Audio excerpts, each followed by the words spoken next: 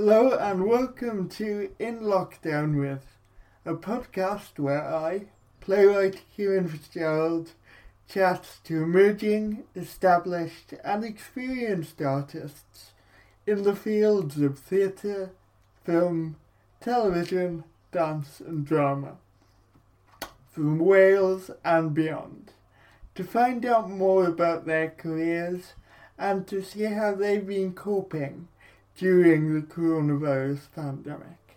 Expect laughs, gossip, and an insight into the careers of some of Wales's best-known creatives.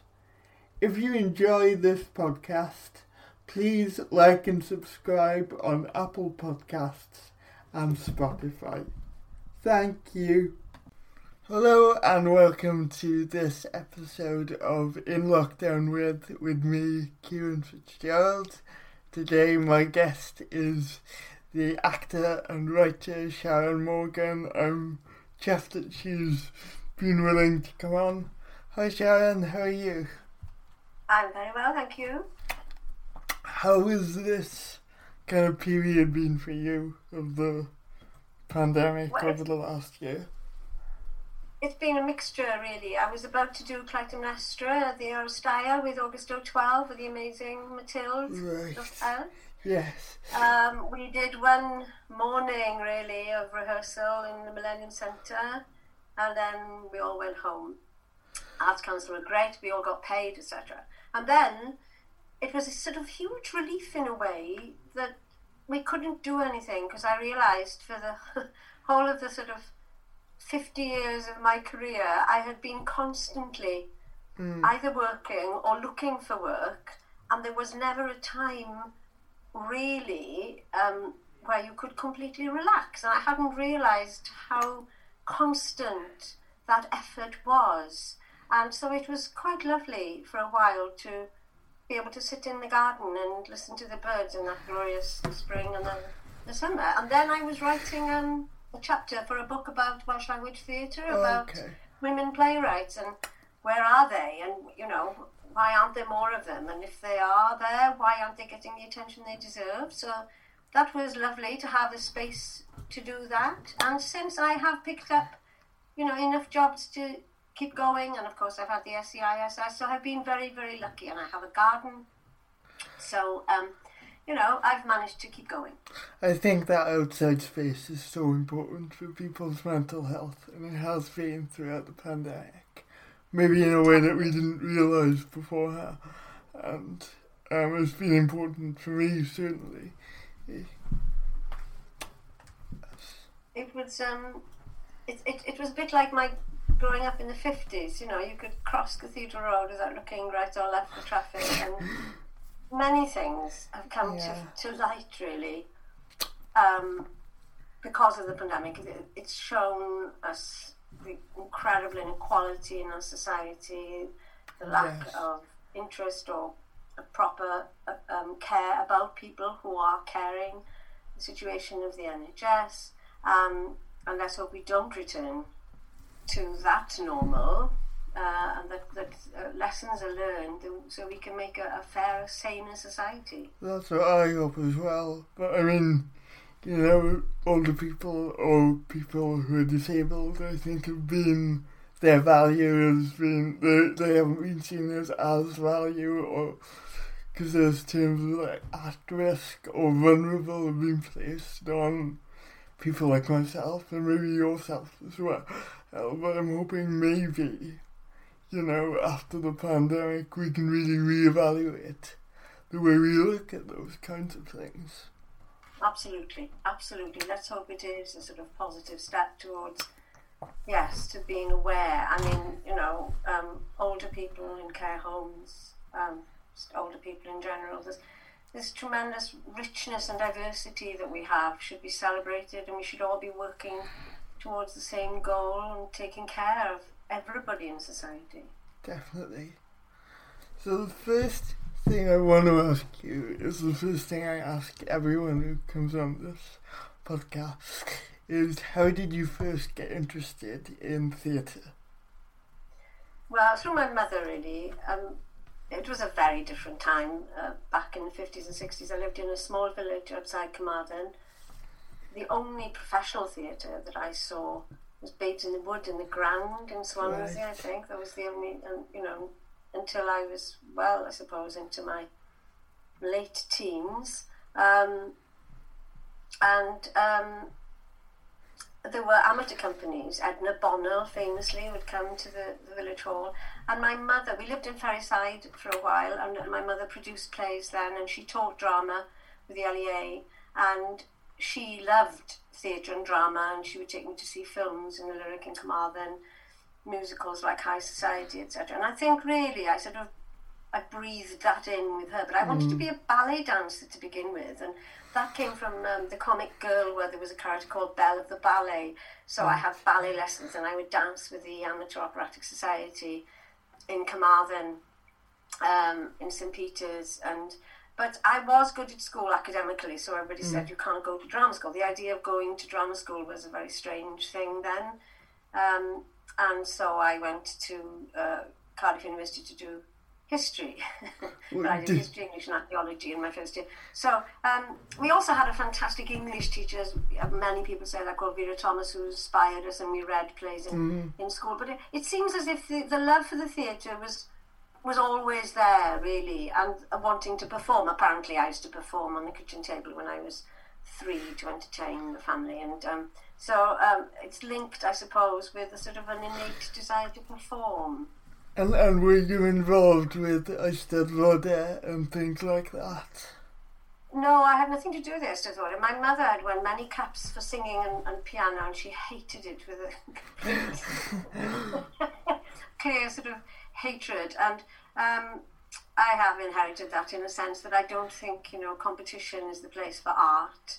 And judging various individuals on very narrow texts, whatever, I don't think it's useful. So I feel quite lucky that I sort of avoided the Eisteddfod.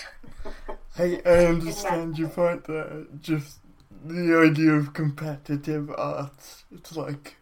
It's an interesting concept. It's an oxymoron. Yeah. I have been a judge in some Eisteddfodau, which I've reluctantly agreed to do, but I haven't enjoyed doing in any way. So no, the Eisteddfod wasn't a part of my life. And in terms of when did you kind of decide this is what I want to do? I would like a career as an actor. And were your family supportive of that? Well, as I say, everybody said you have to go to university. You're very lucky, and there were very few women who went to university in the 60s, right.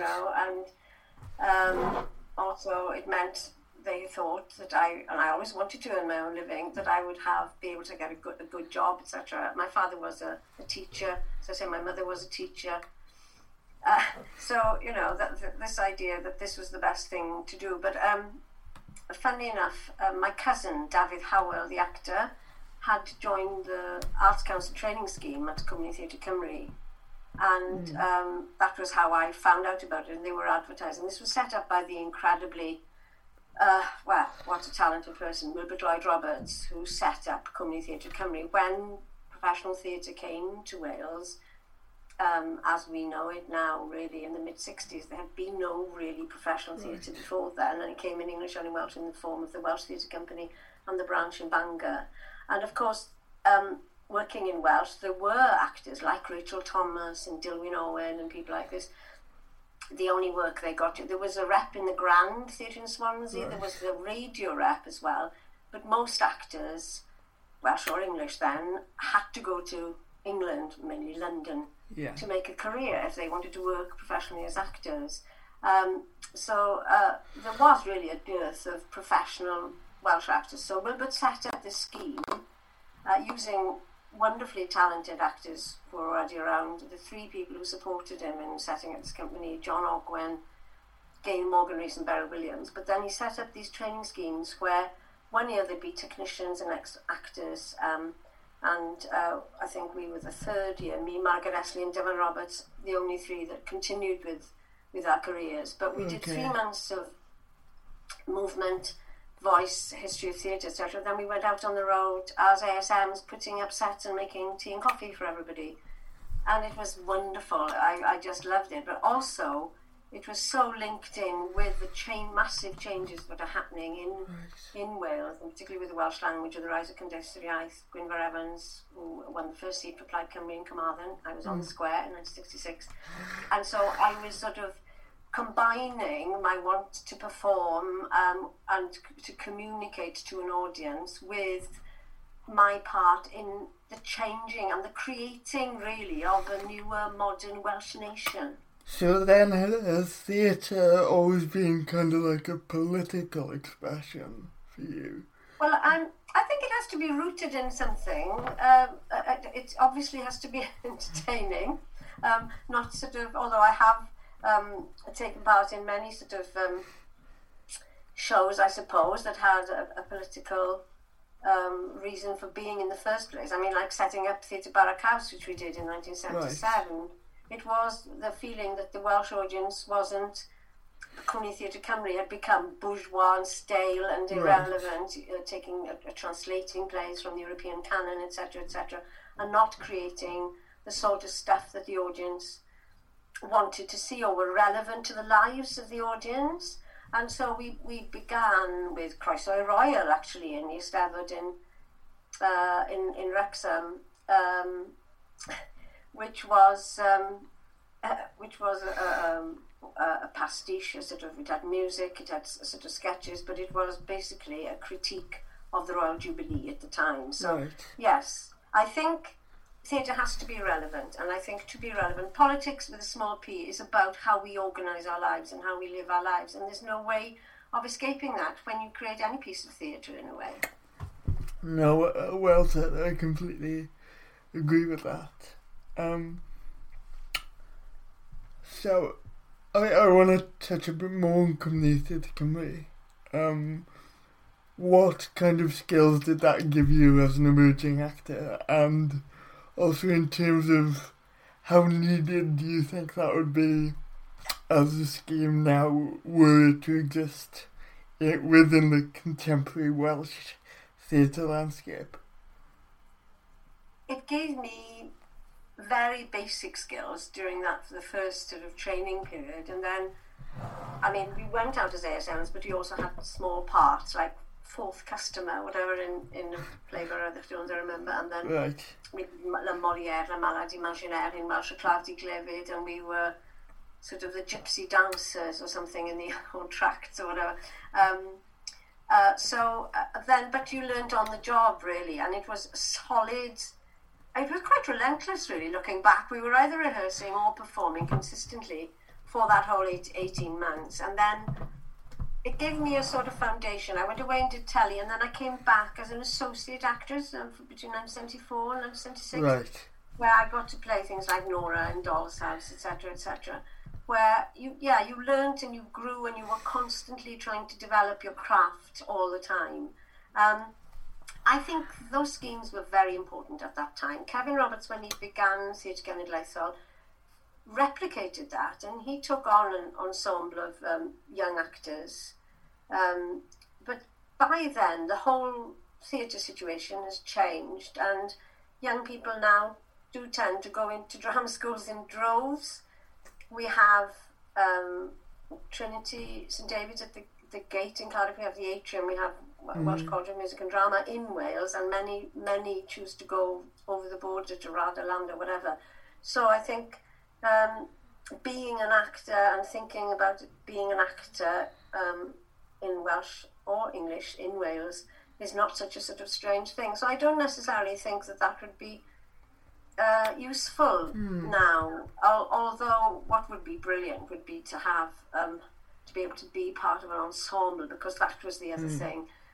When I was an associate actress, me, Gray Evans and Dyfan Roberts were the sort of three core players, but many people came to do productions over and over again, and you create that sense of trust and that you're able to relax because you don't have to worry about, the money, because you're on a weekly wage within a company. It is invaluable. It would be fantastic, for that to happen within. what I'd like to see as a national theatre company, bilingual national theatre company that encompassed in some ways all our theatre companies cooperating together, because we're a small country and I don't think we can afford not to cooperate. So in that sense, maybe an ensemble that would take in younger actors would be useful, I think, yes. Yeah, I hear what you're saying in terms of integrating those national theatre companies which have felt a bit separate recently, and maybe they're going off and doing their own thing and not supporting artists as well as maybe they could be doing, and just starting up that. Yeah, it's about having that dialogue between them. I think that would be really useful, and for them to know where to find the talent that's coming out of drama schools and places like the Atrium, and just having those links in place. Yes. Absolutely. We need to be open as a theatrical community, as an artistic community. I think it's really important. We're a very small country, that there aren't that many of us. It's a young democracy. We've only had devolution for 20 years. We're still forging our way. And I think that unless we can all work together, and what you said then was really interesting about, you know, putting artists really at the forefront, as opposed to having these institutions or these buildings as being important. I mean, it's fascinating over COVID. Many people have brought this up. There are people running companies, etc., who are obviously getting paid. Many of the administrators are furloughed, but the artists, many of whom, I've been lucky, but many of whom have been struggling and have nothing at all and have been reliant on universal credit. Again, the light is being shone on the structure, and it really needs to be re-looked at, I think. And also I think that the people leading the theatre companies really have to be passionate about Wales and nurturing not only the artists and the actors, but nurturing the sense, the idea of a culture, the theatre culture for Wales, without being too inward-looking, as Mark Drake would. How can possibly be independent? Because, you know, here's this idea we're going to have an iron curtain down. I can believe that. That was... I know. But yeah, and also creating those inclusive environments where people feel that they can reach out to those companies and work with those companies.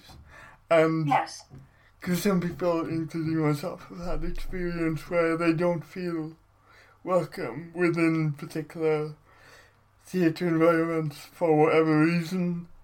And that comes from training, I think. Oh, yeah, well, I mean, it's just open doors. You know, the time was as well, when there was the feeling of a theatrical community, particularly in Cardiff, where Chapter, the Sherman, etc., everybody would work. There were many companies. We'd work together. We'd exchange ideas. We'd go and see each other's shows, and that isn't because of COVID. But before COVID, that seemed to have sort of disappeared. And I think that you have to think of the whole of Wales. People touring as well. There were many companies touring.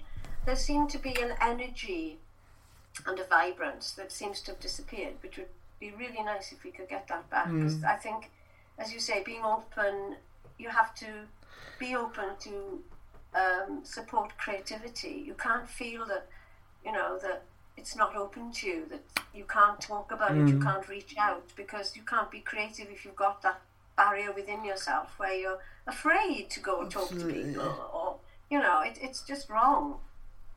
I definitely agree with that. I'm going to move on slightly. I'd like to ask you about your process. So, what is your process as an actor? Has it changed over the years, and how much does it depend on the project that you're working on? I think very basically, I don't think it's changed that much. Just looking for truth in the character, the emotional truth of the character, very crudely, based on the text, the writer's intent, what the character is, what other characters say about the character, etc. Creating an emotional graph of that character's journey, and then discovering how to communicate that to the audience, really, when to laugh, when to cry. And that's really, really sort of basic and crude. But creating a character is, for me, one of the great delights of being an actor. Not being myself, hiding myself within as much as possible. It's always disappointing when on TV you see yourself back and you think you've transformed yourself incredibly, but really it's the same old you. But that thing of being someone else, what a joy, what a gift that is. Yeah. Before that would happen, you'd go to the rehearsal space and everybody would have thought about those things, and then there'd be discussion, and then between you all you would create the show with the director, etc. And I mean that is the joy of the rehearsal space, where you go in, you're allowed to fail, you can expose yourself, you're raw, but it's a safe space to be in, and that's just great. I found more recently that some directors, well, over the years really, everyone has a different process, every director is different, but there seems to be more of a rigidity crept into rehearsal spaces, where people tend to think this is how you do it, and then everyone has to fit into that, where you have sometimes to sit around a table for far too long, as far as I'm concerned, where you have everyone sits around and actions every line, or there is no discussion on the rehearsal floor, but the director just gives notes and you do it again. And for me, the actor's voice in the rehearsal space has tended to be silenced much more recently. Then you have other directors who aren't interested in that at all and let you just get on with your own thing because they're more interested in the larger picture, the technical stuff or whatever, But wherever you find yourself, you adapt, you're open to change, whatever. You have to be part of that company's ethos, but you need to protect yourself. And within that, I still always find that I use that process of creating the truth, the reality of my character within whatever framework. And sometimes it's more difficult, and sometimes it's made easier. And there are some directors that you enjoy working with more, and I'm sure that will vary from individual to individual. Sometimes, as a woman and as a feminist, when you're working on a script that gives you a strange and interesting insight into what the writer thinks about women, sometimes you subvert that, you try to subvert it in a way if you can within the situation. But luckily I haven't found myself very often in that situation, but that sometimes happens. So yes, it's about being open and about adapting while protecting yourself, really, because you have to be raw, you have to be vulnerable, you have to fail, you have to not be frightened of failing. That is so important. And as your career has progressed, have you become more selective in terms of the directors you work with and the people that you want to work with? Yes. Oh, Kieran, wouldn't that be wonderful? I'm not in a position to choose, right. And I never have been. I've used all along, really, in my career, I've used television, in a sense, to subsidise my theatre work. Because that's very often you're actually subsidising theatre yourself, because in Wales there's not that much money in theatre, and particularly the sort of work that I've done generally has been new writing for small companies and touring, etc. And so it's really I'm not in a position to be selected. As far as selected goes, what really excites me is that people offer me exciting work to do, and I'm very pleased to have that. And then sometimes you have to do the work that doesn't excite you as much, but you learn from everything, and you always develop, whatever the work is, you always learn something new. And in 1978 you appeared in the film Grand Slam, which I'm sure a lot of people will know, even of my generation, written by Gwendolyn Parry, with Joey Passmore and Winter Davis. What was that experience like?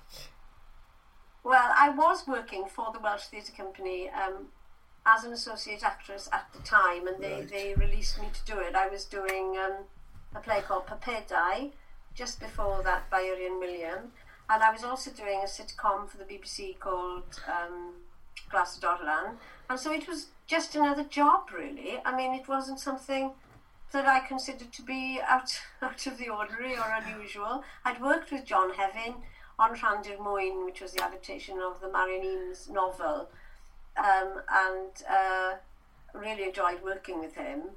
And I mean, now they would actually employ a French person.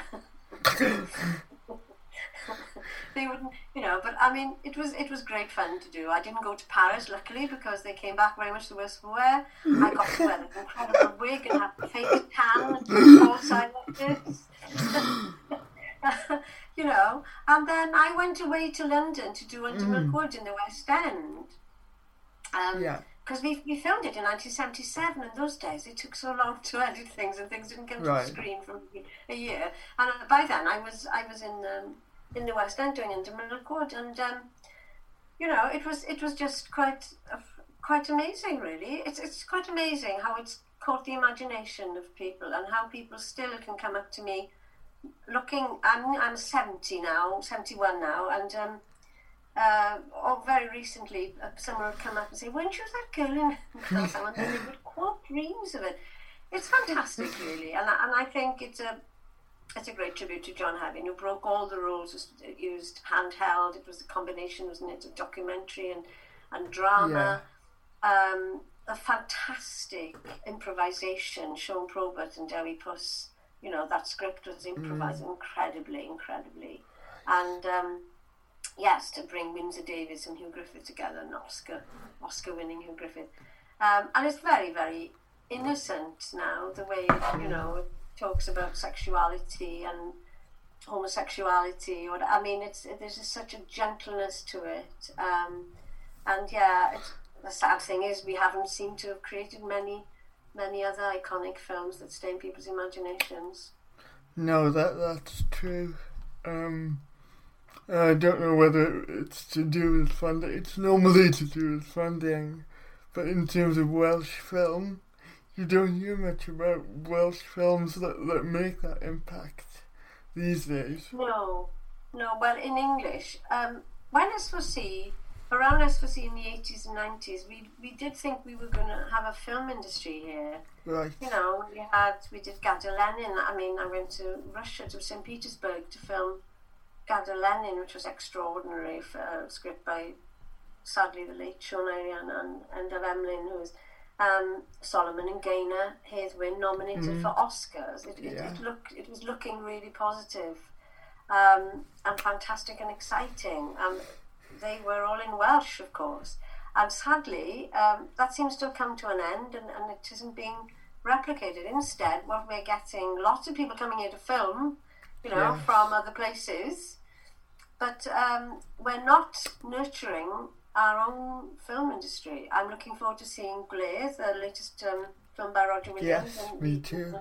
We just had great reviews, and that's very, very exciting. But there's no reason, I don't think, why we shouldn't be able to have our own Welsh film. The talent is here, the technicians, the actors. We have everything, And it's about nurturing that talent and providing the pathways for that talent to achieve their potential. I mean, really supporting Welsh writers, not supporting people from other cultures, supporting our own culture, really, thinking in terms of Wales, which has become sort of sadly lacking across many areas, and over the last, I'd say increasingly so, over the last sort of, 5 to 10 years, really, that we had in those days very clearly. We were very clear about, who we were and what we wanted to do, and the ambition of S4C, particularly in those early days. Of course, the money's been cut, I know, that's different. That's what I was going to say. How much is it to do with funding, and how much is it to do with what we could be doing that we're not doing? Well, I think, there is to a certain, because funding is obviously an issue, but I mean, not that much of an issue. I think where there's a will, there's a way, and where the funding should be definitely channeled into homegrown talent. I mean, I was talking to a well-known Welsh director, a Welsh-speaking Welsh director, who was making a big feature film, and he wasn't allowed to cast Welsh people because you need all this idea. You need to have names, you know, all this thing about you have to have names. In a recent series called The Pact that they've been making here, where the leads weren't Welsh. You know, some of our Welsh actors were in it. I mean, that wonderful Irie Thomas, etc. But there were one woman from Scotland, and you know, if you are going to make work in Wales, surely you should be casting Welsh actors. You know, it really isn't rocket science. Because otherwise you're taking advantage of the landscapes, the environment, without taking advantage also of the immense talent that we've got in this country. And there's a danger there of misrepresentation if you follow that model as well. Yeah, absolutely.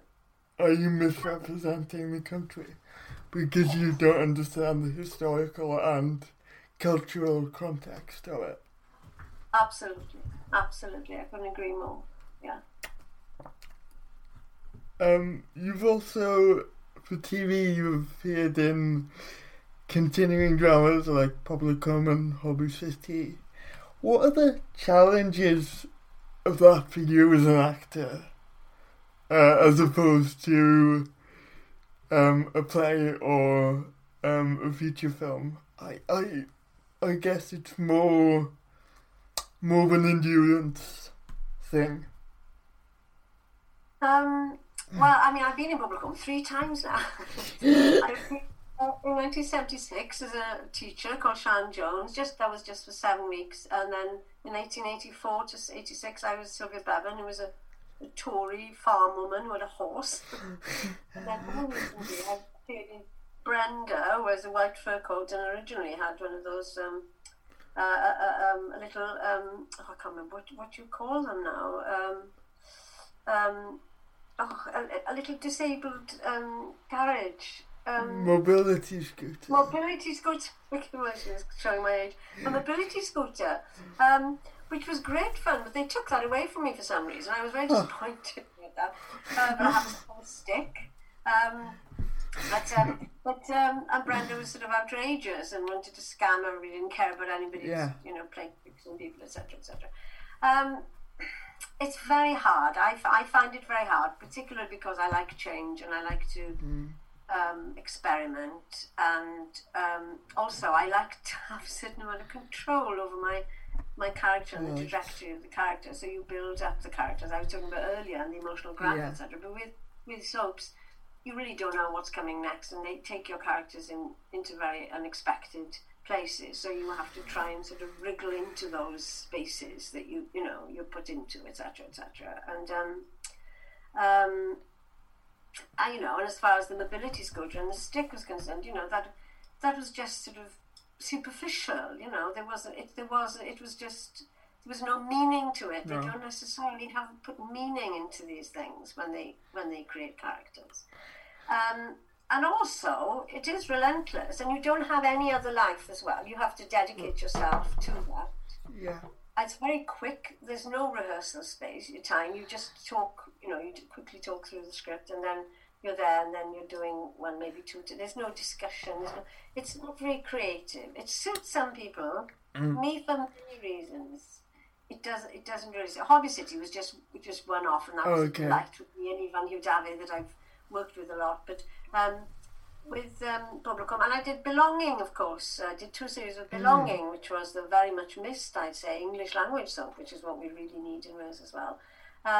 But for me, yes, I get bored very quickly, and I just want to be more than one character, really, if possible. I need to be about 6 or 7 in a year. Don't you find that there are possibilities to explore that character or get deeper into that character if you're playing them for a longer period of time? No, I don't find that at all, because they keep changing the goalposts. They don't really know the character, the writers, and they just suddenly people, are getting married to. Well, I mean, for example, in Publicum, when I was in the 80s, suddenly this very posh Tory lady was having an affair with Dewi Puss, the mechanic, and there was no, she just wouldn't do that. So you keep saying to yourself about your characters, she just wouldn't do that. There's no depth, at all. So it's very, very frustrating because you can't really develop the character because it's not you that's developing the character, they're developing the character, and very often it's serving the plot. Right. You know, because it's very difficult to find stories to keep these soaps going all this time. It's very, very hard. You know, I take my hat off to writers who create these complicated, you know. So you're just a tool really to serve the plot and how it changes, so it gets very boring and superficial as far as I'm concerned. Did that frustration lead you to think, well, I'd like to give writing a go, or is it something that you've always done, or how did you start writing? Well, I always sort of wanted to write, but I was sort of frightened, I suppose. Interestingly, in this a chapter of this book that I've been writing about women, because why aren't there more playwrights, particularly in the Welsh language? But I mean, I don't think it's such a problem in English, maybe in England, but I think perhaps it's the problem in English in Wales as well, about the women writing in the first place, because it's a very public thing, writing a play for theatre in particular. You're putting yourself out there and you're saying, you know, these are my characters, this is what happens, etc. It's a very public thing. The rehearsal is a very public thing. You're very exposed. People come and watch. And I mean, you know, I think it's a very brave thing to do. So lots of things sort of came together, basically. I was so frustrated in my 40s at not being offered interesting roles as a woman, mainly because men were writing the parts, maybe. And I mean, feminism was a bit of a dirty word back in the 90s. Now it's acceptable to be a feminist, but then, so it was, I just wanted more interesting stuff to do. I thought, I've got this far, I've really honed my craft, I'm on top of my game, and I'm not being offered anything interesting to do. So also at the same time, there was quite a coterie of men from the valleys who were writing plays. Well, Dick Edwards, bless his soul, no, he wasn't from the valleys, but I mean, Mark Jenkins, there's Dick Edwards, Mark Jenkins, Alan Osborne, and then Ed Thomas and Ian Rowlands, who was in fact my partner at the time, and I would go and see the plays and be very annoyed at how they were portraying women, or whatever, and so, you know, the thing is, well, you have to do it yourself, you can't go on criticising other people. And so the first thing I did was adapt a short story by Seaman de Beauvoir, which was a safer thing to do, adaptation. You're not putting yourself there, you know. And that was a one-woman show, and that stretched me, and that was fantastic. And then I started writing. Me and Catherine Edwards, we established our own company, Roses Cochion, because that's another thing as well. You can write stuff, but who the hell is going to put it on? So, you know, I followed in the footsteps of Ian Rowlands with Theatre Bede and Ed Thomas with The Fiction Factory. To create your own company and then get a project grant. You know, I'd been part of raising money for a project grant with a company, Squarine, that then became Hwyl a Flag, to put on Gareth Miles's plays originally, and also I saw how Ed and Ian had been doing that. So I'd spoken to the very supportive Mike Baker at the Arts Council, etc. So I wrote then a trilogy of shows that were one-woman shows. I mean, it's all about me, you know, so I get to do them.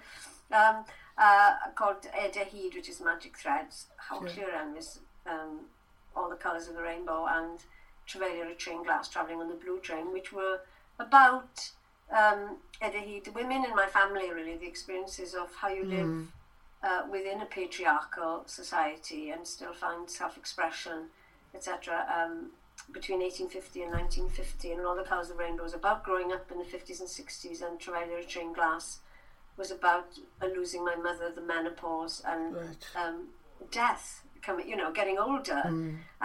So I wrote those, and we put those on, and I also translated Vagina Monologues into Welsh, was in Sinan and Siarad, and it was a very exciting time. I played Magic Threads in New York, and as part of the Welsh St David's Day Festival then in 2004, and I went to Morgantown to the North American Society Welsh History conference. I mean, it was fantastic, and the response that we got for all those things was just wonderful. But it's very, very hard work and very draining, getting the money, putting it on, touring, etc., etc. Was that an easy route though, then going down the route of getting a theatre to commission? Sorry if that's an ignorant question, but like... Well, yes, I mean, yes, absolutely. I think in a way it was... In a way, it you know, it would have involved sort of trying to persuade people, but so that would have been difficult. But in a way, it was safer, I suppose, in the sense that we were totally in control. Right. And so we get the money, we get to put it on. Nobody else is telling us you have to do this, you have to do that. Nobody else, you know. So I suppose in a way it's in your control, and you can do it when and how and where you want to do it. Yeah.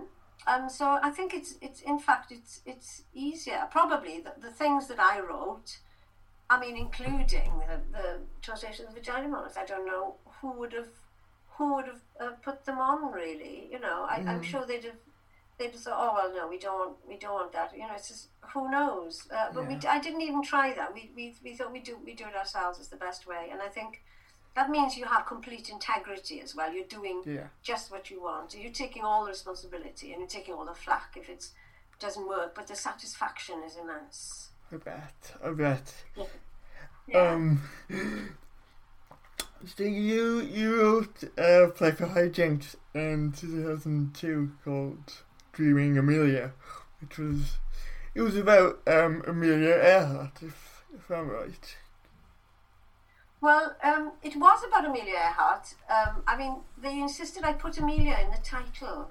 I wanted to call it Courage in a Silk Bandana or Sparkling Betty, because really, but they said we have to have Amelia in the title because people will come then, you know, it's a sort of PR thing, people know it. It was about Amelia Earhart's ability to inspire, really. Okay. In the sense that the story was of a young, a poor girl living on the beach in Berryport who actually met Amelia Earhart in my story, you know, when she landed in Berryport in 1928, having been the first woman to cross the Atlantic. She didn't fly the aeroplane, she was just sitting in the aeroplane, and that in itself was amazing, that a woman could actually sit in an aeroplane and cross the Atlantic.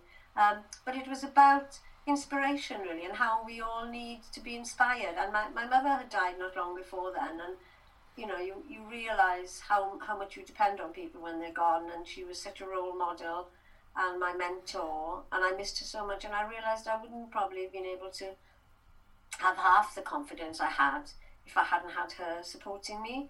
And so this idea, this young girl didn't have anyone really to support her, and Amelia comes along and she becomes a dancer, but she finds her own route as well, in the sense that she has a natural ability to dance. And then in the stories, you know, we had Sian McDowell played Betty, and she could do tap, ballet, modern dance. She was amazing, and she comes back, if she goes to America, the character, and comes back eventually to create her own school of dance based on Welsh culture. Oh, wow. So it's about being true to yourself, about integrity, and about inspiration, and it's about equality, that everybody should have the opportunity to be able to express themselves, and it shouldn't depend on money or background, you know, really. And were there any additional challenges for you because you were writing for actors who had learning disability?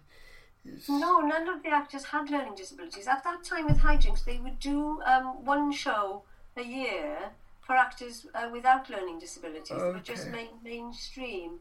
I had the previous year been in... was it the previous year or the year after? No, it was just before, actually, Dreaming Amelia came out, in Angels Don't Need Wings, that was written by Larry Allen, where we worked with the Hijinks, actors of the Hijinks, and that was a fantastic experience. Larry, very experienced in writing those plays, and he wrote a lot for Hijinks, but mine was just about inspiration and equality, really, and uplifting people, going and doing shows that uplifted people, so that people could feel, you know, I can be who I want to be, basically. So that was the ethos of Hijinks, you know, to be inspirational, really. So sorry, that's my fault. I saw Hijinks and immediately jumped to that. Yes, and I think now that it is, I think it's changed. I don't think they do those tours anymore. I think it was just one a year that they would commission a writer, to write without disabled actors. But what you say about positivity and theatre being uplifting and inspiring, I think that's so important. And because so often it can be the opposite. Sometimes we do need pieces that inspire us and uplift us. Well, yes, absolutely, where everybody, whoever you are, can watch it and believe in yourself and think about how you want your life to be, really. So, yes, it had a very strong message to everybody, in that sense, yes. Definitely. You've also done a lot of translation. You've translated several plays into Welsh. What processes do you use when you're translating? Well, yes, Gobeithio'n Gorffwll from the Seaman de Beauvoir and Shania Shard, Vagina Monologues, what I do, and I did the Laramie project as Gwaun Cwm Garw for Barrack House about the young gay guy who was beaten to death on the mountain, and House of America, of course, that I'd been in. Yes. And I transported them all. House of America, I didn't have to transport House of America because it was set in the top of the Swansea Valley. Yeah. But I adapted it in as much as I could into that dialect that's still older people. So Mam in House of America spoke that dialect. But what I believe in is actually transporting them into a Welsh setting as opposed to, leaving them in America or Paris or whatever. Because I find that I think it makes it more real and more immediate for the audience to believe that you could meet these people if you're walking down the street, whatever. So that's sort of the first thing. Well, with the Laramie project, I set it in Carmarthen, where there is a university, because that was part of the story. There's a general hospital, etc. And it's rural. There are fields not far from, all those things. It fit in. In fact, I went to see a production that Carrie Munn directed with students in Trinity College in Carmarthen of Gwaun Cwm Garw, which is what I call Laramie Project, which was fantastic, very challenging, because every actor has to play about 9 different parts. Wow. Because it was verbatim by the Tectonic Plates Theatre Company, who travelled actually to Laramie to interview the people who were involved. Okay. That's another reason I felt it had to be put into Carmarthen, placed in a realistic Welsh town. So that's to begin with. And then when you're writing, as you know, Kieran, there's a big gap between written and spoken Welsh, and everyone has a different dialect, etc. So that I feel that the dialect, as in House of America, had to be the top of the Swansea Valley. In Gobeithio'n Gorffwll, she was from South Wales, but sort of a middle class woman. So you tailor then the dialect so that it does. It's been published, Gobeithio'n Gorffwll, in a book called Llais Un yn Llefain with 2 other monologues by Gwas Carreg Gwalch. And when the proofs came back, there were so many red marks on it because I had written it as it is spoken, and it wasn't, correct, grammatically correct Welsh. But I think that is a complete. It's so different. It's a barrier between you and the audience, so it needs to be written in easily spoken language as well. And I mean, it's the same process as an actor. You get into the characters. But I was lucky with House of America. I played Mam. I was very familiar with the play, anyway. And I did Utah Bride by Carmen Stevens. I translated Prograch Utah. So I did the English version and then I translated it. So, and it's about making it flow, really. I find it very, very enjoyable. I suppose there's certain sections that you've got to change the meaning of in idioms, and some things, I don't know what I'm saying here, Sharon, so but do you understand what I mean? Kind of. Of there's certain parts of the play that will change because of the new context that you're putting it with. Yes, I mean it is very challenging. I mean, English is so widely spoken, it's a very flexible language, and there are so many synonyms for etc., etc. So it is very challenging to transfer that from English. With House of America as well, towards the end, I used the relationship between Gwenny and Boyo and Sid, so that Gwenny and Sid used English, and then eventually Gwen uses more English, and she sort of lost herself completely, so she loses her Welsh. So I used that as that was a useful tool, really, to heighten the experience for the characters. So really respecting the writers, though, and trying to be as true as possible to the writer's vision. That's what I was going to ask, like, how aware are you of the writer's original intentions and not straying from that? I think that's absolutely key, really, because you are someone who's facilitating someone else's vision. I know lots of people are rewriting and reinterpreting some of the European classics, and I think that's a different thing. That's a reinterpretation. Yeah. It's very different from an adaptation. And because they're all these things are modern texts, I don't need to bring them into change, the values change, etc. I didn't have to do that. So, and the culture, House of America, the culture, Utah Bride, it's the same culture that, really, we are a bilingual country, and don't have to change those values very much from English into Welsh, because we share those, And do you open up a dialogue with the writer of the original text? Do you have those conversations, or do you tend to ignore or not pay much attention to those avenues? No, I haven't had conversations with they get sent, if they speak Welsh, of course, they are sent, like Ed obviously read it and was happy with House of America. But I think, Carmen trusted me to do Utah Bride. I translated Argoll, as Argoll. It was an adaptation of Looking for Gretel by Charles Way. I did that for the WJC. Okay. For some reason decided to have adaptations from English language plays into Welsh. I didn't speak to Charlie Way, but I had an editor that I spoke to. And you have to trust that they trust you, and you're hoping that if they were unhappy, then you'd get nobody. Yeah. I'm sure you would.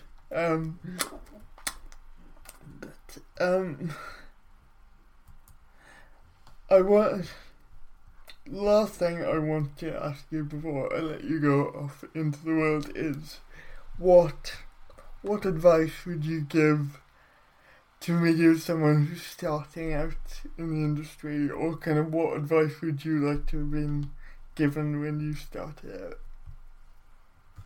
Well, I think this is very hard. It's always hard. It's a difficult profession. It's very, very hard. You're always risking, as I say, I've never been able to turn work down. I've had times when I thought, how the hell am I going to keep going? I don't have enough money to pay the bills. If you're passionate about it, you keep going. You need a lot of luck, but you need a lot of hard work. So put everything you've got into every job you get.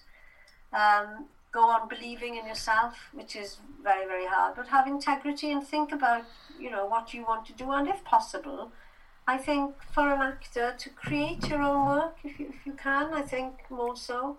I think it's much more difficult now as, social media.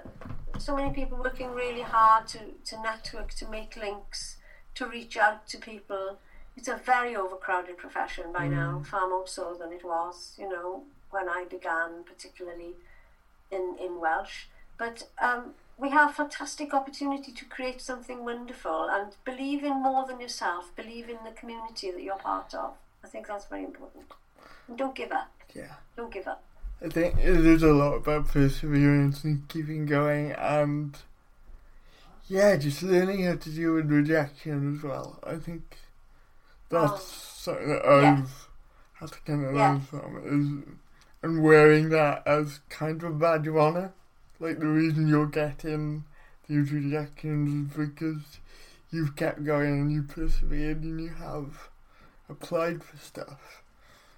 Well, yes. If you don't try for stuff, you mustn't care really. You put yourself out there, and you hope for the best, but expect the worst, and not have expectations that everybody is going to like what you do or give you work. But if you really believe in yourself and in what you're doing, eventually, hopefully, it will all work out. But it is. There's no. You can't sugarcoat it. It's hard. But you shouldn't be in it for the money, and you shouldn't be in it for, the fame, being well known. The only reason you should be doing it is because you really love that work, and that work is really important to you. Really. I think that's and to be part of a community, working with other people. I think this is so important.